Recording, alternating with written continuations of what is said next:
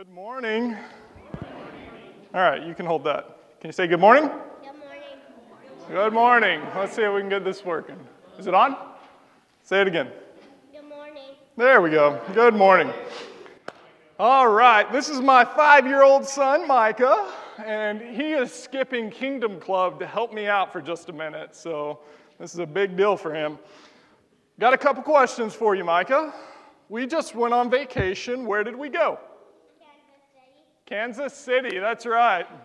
Really exciting destination these days. Dad, it's not working. It is working. working. Yeah, it is. There you go. Thanks, Chris. It's not working. So we went to Kansas City, and when we were in Kansas City, who were we there with? My family. Yeah, your family, good. So we were there with Lindsay's parents. What do you call them? I don't want to tell them. Yeah. I really don't want to tell them. Okay, you don't. I guess you don't have to tell them. He calls them Lolly and Pa. So we're from the South, and apparently in the South, Patrick has told me this 100 times, that only in the South do you make up names for Dad, your grandparents. I thought you were gonna ask me your dad. Yeah. Your So what do you call my parents? I don't want to tell them. Okay. So. They already know some of my parents. Yeah, they already do know your parents. That's right. My grandma and grandpa. Yeah, they've met your grandma and grandpa before. And Lori and Chaz. And Lori and Chaz, yeah. So he calls my parents Shuggy and Taters. Right? I knew they were gonna laugh. Yeah, I did too. So all I wanted you to share was that. So good. So can I have? No. What about my favorite thing at school? What's your favorite? Kansas City. Okay, what's your favorite thing at school? Playing. Playing. Good. And what was your favorite thing in Kansas City? Play laser tag. Playing laser tag. Very good. Thank you, Micah. Mommy's going to take you to Kingdom Club. I'm going to give this to you, Thomas. There you go. All right. That was exciting.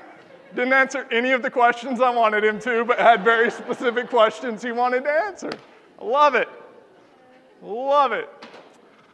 Well, I was asking him about his grandparents, about my parents, about Lindsay's parents, because I'm going to say something that you're going to find just incredibly hard to believe. You saw how cute Micah is up here, how much he likes the spotlight. He loves being the center of attention. It would be incredibly hard to be his grandmother. I know, he's cute. What would be hard about that? It's this. If either grandpa shows up, grandma doesn't exist at all. At all. He loves his grandpa so much that if grandma and grandpa are both there, all he wants is grandpa. And so we FaceTime my parents and Lindsay's parents sometimes so we can communicate back and forth so that they can be involved. And the first question every time if grandma picks up the phone is, where's grandpa? Immediately. Not, hey, how are you? Not, hey, let me show you this. It's, where's grandpa? He loves his grandpa, and I got to tell you something else. It's hereditary. Always has been. My family has this long tradition of boys wanting to be with their grandpas, and I was definitely a part of that. One of the things I want to do this morning is I want to tell you about who I call my Papa Ted. He's a great, great man. Love him a lot. Talked to him this morning. But he taught me so much, and some of it's really significant and good, and some of it's ridiculous. But he taught me a lot. He taught me how to mow the grass when I was about 11 years old. He decided that it was my turn to learn when I was about 11 years old, and so every day during the summer, I say every day, it felt like that, it wasn't, but every 2 weeks, we would go mow my house, my parents' yard, his yard, then we would go to my great-grandmother's house and mow her yard. And then there were 2 plots at the cemetery that we would go and mow. And typically we would find another couple that he just didn't like the looks of, so we would just mow those as well. He taught me so much about mowing grass. Did you know you're supposed to mow in squares in order to keep things straight? Had no idea. Do now. Now I can't mow it straight like a lot of people do. He taught me how to pick a barber. And you look at my hair and you ask, like, really? Yeah, he did. It's a useless skill at this point, but he taught me how to pick a barber really well. He taught me how to tell stories to kids. And he did this a lot when I was younger. When I was born, just previous to that, just a few months before that, my uncle had died. And it was a tragedy. It was awful. And so it was my dad and my uncle. They were the only two kids that they had. And so when I was born, one of the ways that my mom and dad helped my grandparents cope was by letting them have me all the time, which, if you know me now, you probably wouldn't say that, but back then I was cute. So they had fun. And one of the things he would do all the time was just tell stories. That was his way of being with me. He would just tell stories all the time. Papa Ted taught me a lot. Right now we're in a series on 4 habits of Jesus.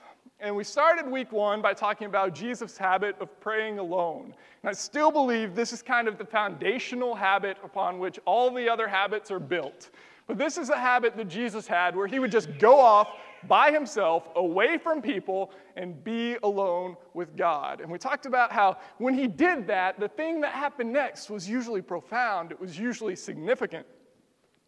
Habit number 2 that we talked about last week was receiving hospitality, which sounds weird, and it is, but Jesus often found himself in somebody else's home.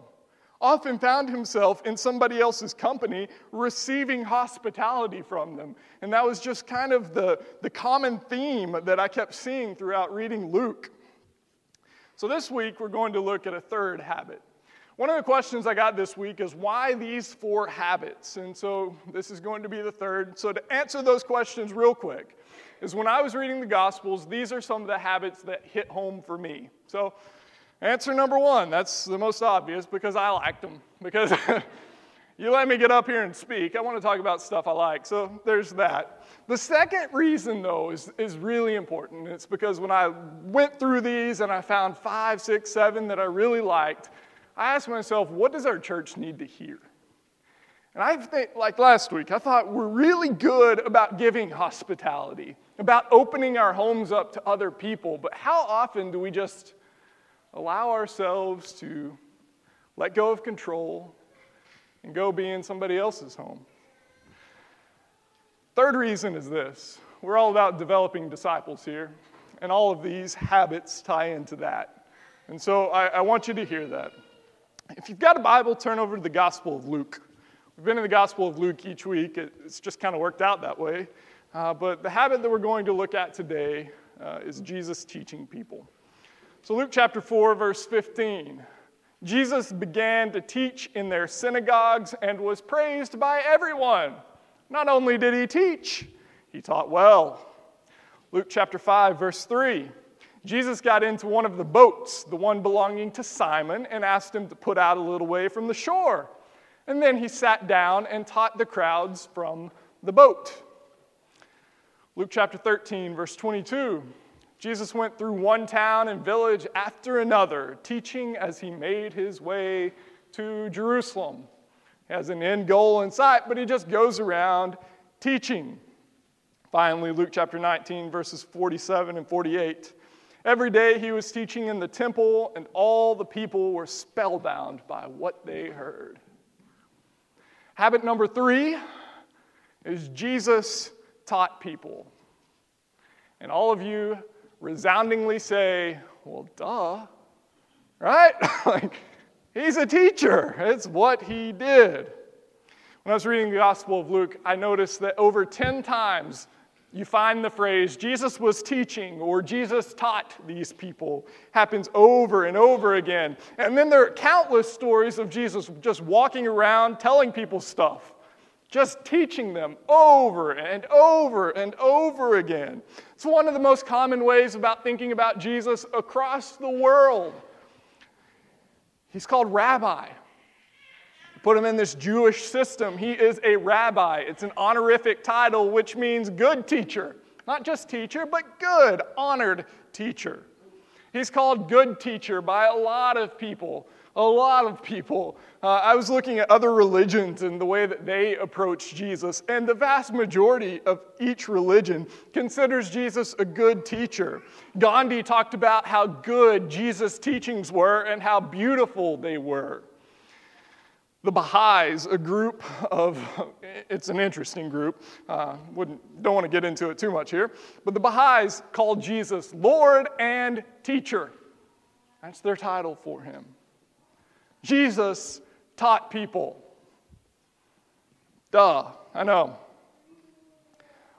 When the Gospels talk about Jesus teaching, they talk about Jesus teaching people with authority and how that catches people off guard. They're used to being taught.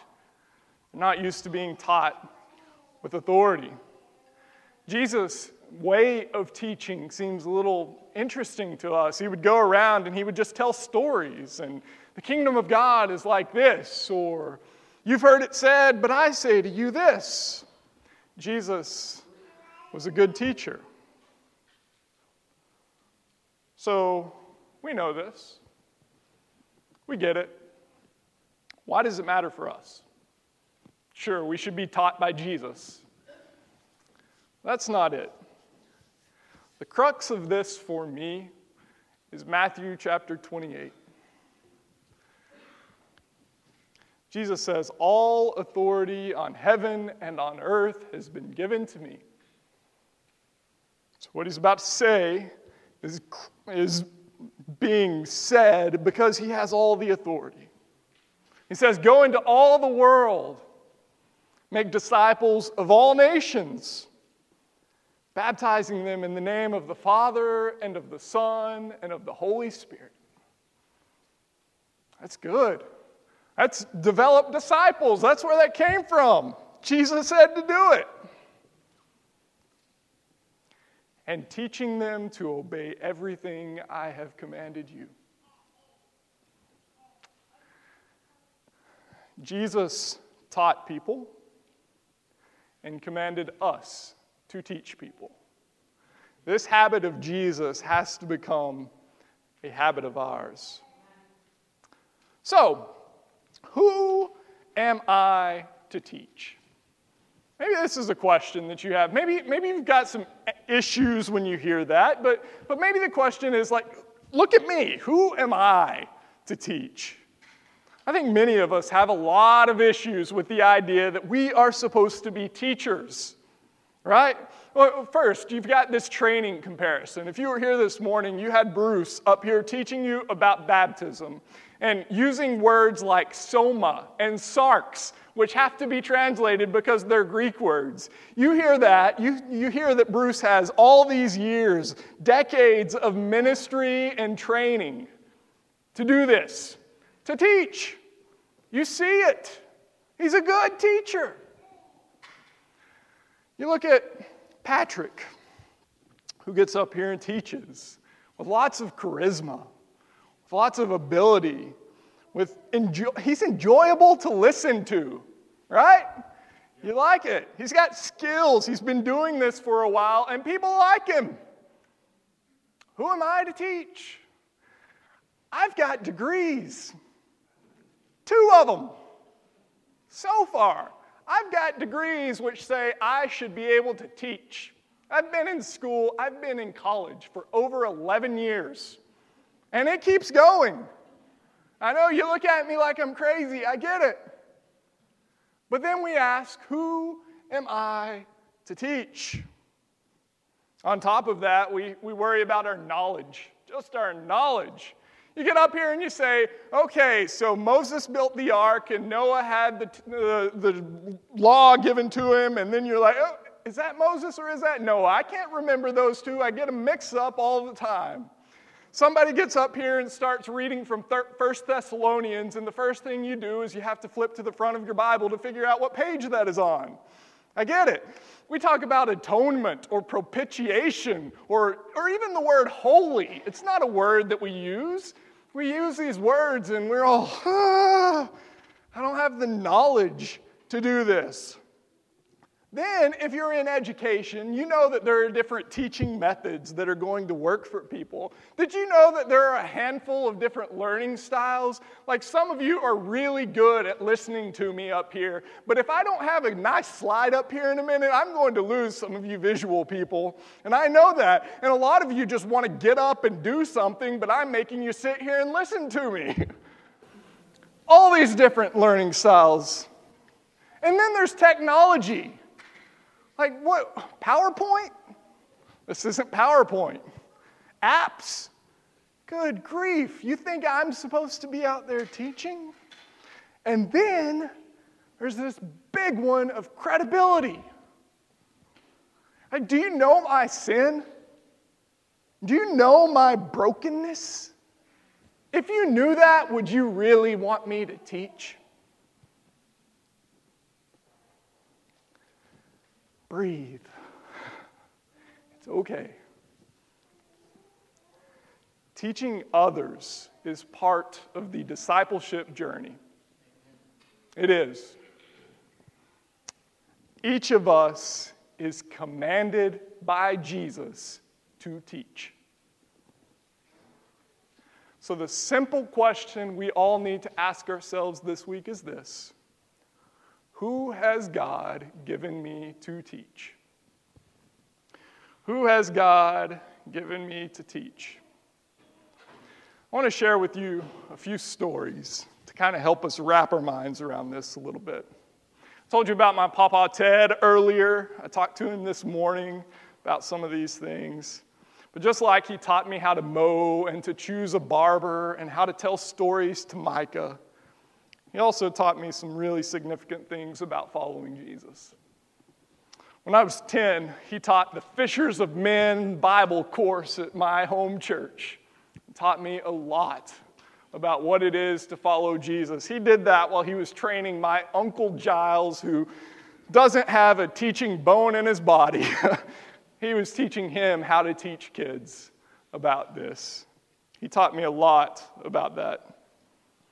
When, about 10 years ago, my great-grandmother was put in a nursing home, and it's his mother-in-law.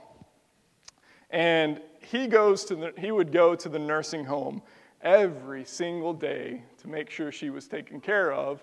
And in doing so, all of a sudden, he discovered this great evangelistic opportunity that all these people just needed some friends. And so he would go in there, and he would talk to them about Jesus a little bit. He ended up doing weddings and funerals in the nursing home because he was respected for his faith, for who he was. There was one time when I was in Abilene, Texas. I was living in Cisco, was in Abilene. I'd gone to McDonald's, and a guy catches me outside the building and says, "Hey, I'm really hungry. Could you get me something to eat?" And, I was 25 or something. I was like, "Sure. Why not? Let's go in and get something to eat." Get this guy some food, sit down with him, and as I'm leaving, the people at McDonald's catch me, and they say, "He does this to people every single day." And so I'm having this moral dilemma about did I just enable? What happened here? How did this go? And so I call my dad, and he's at work, so he wasn't able to pick up. Next person I call is my grandpa. And his message to me has stuck with me ever since. He told me, "Let yourself be taken advantage of. God will sort it out."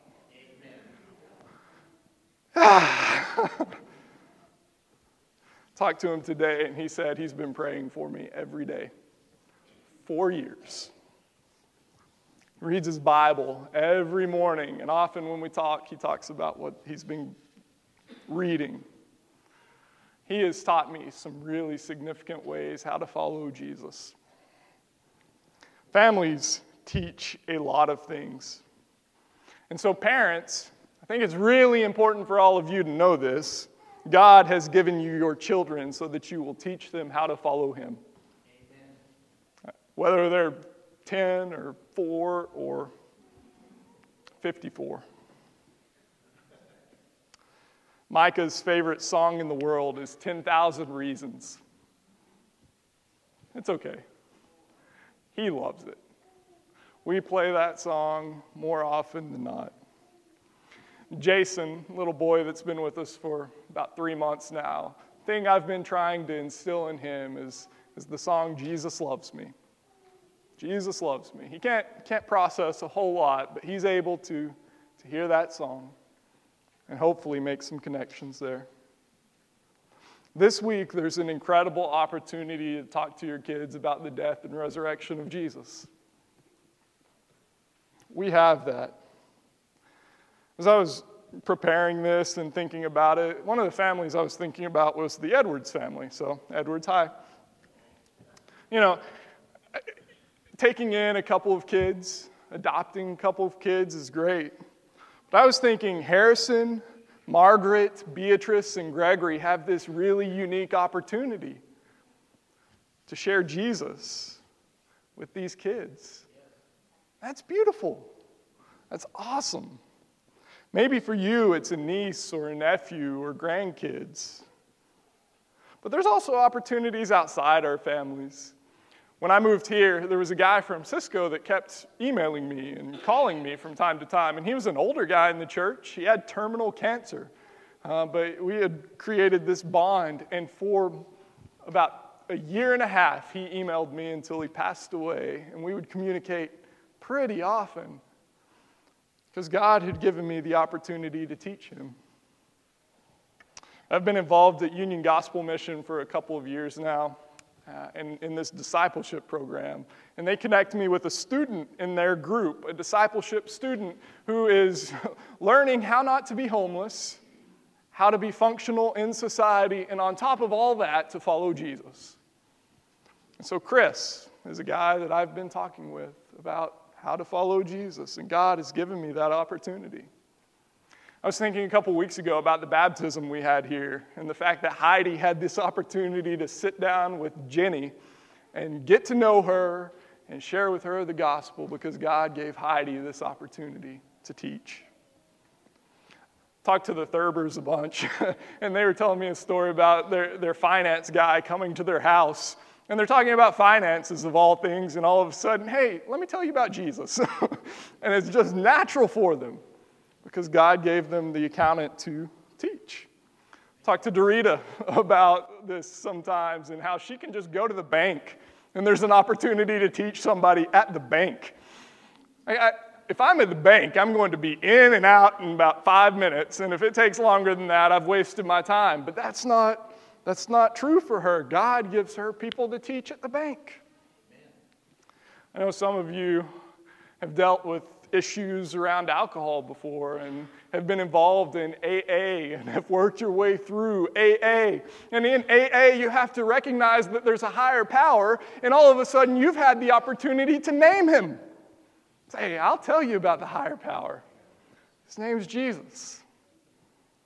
Some of you have been involved in prison ministry, and there's this unique opportunity to work with somebody who's in a really desperate situation and share with them their need for Jesus. This is very, very simple, and I get it. But habit number 3 is simply that Jesus taught people. And we're commanded to do the same. He's commissioned us to do the same. Amen. Who has God given you to teach? I hope this week you'll be a part of a disciple group. That's the big question for the week. There's a few more questions, but they all kind of sum up in that one. Who has God given you to teach? We need to think about that and take advantage of those opportunities as they come. Let's pray, and we'll be dismissed this morning. Father God, you are good. You're at work in people's lives well before we ever are. We trust you in that. God, help us to take advantage of the opportunities you give us. Help us to take seriously the commission you've given us to go and teach people to obey all that you've commanded. God, you are good. You love us. You're going to take care of us. We pray that you give us courage and boldness and love. Pray this in the name of Jesus. Amen. Thank you, guys. You're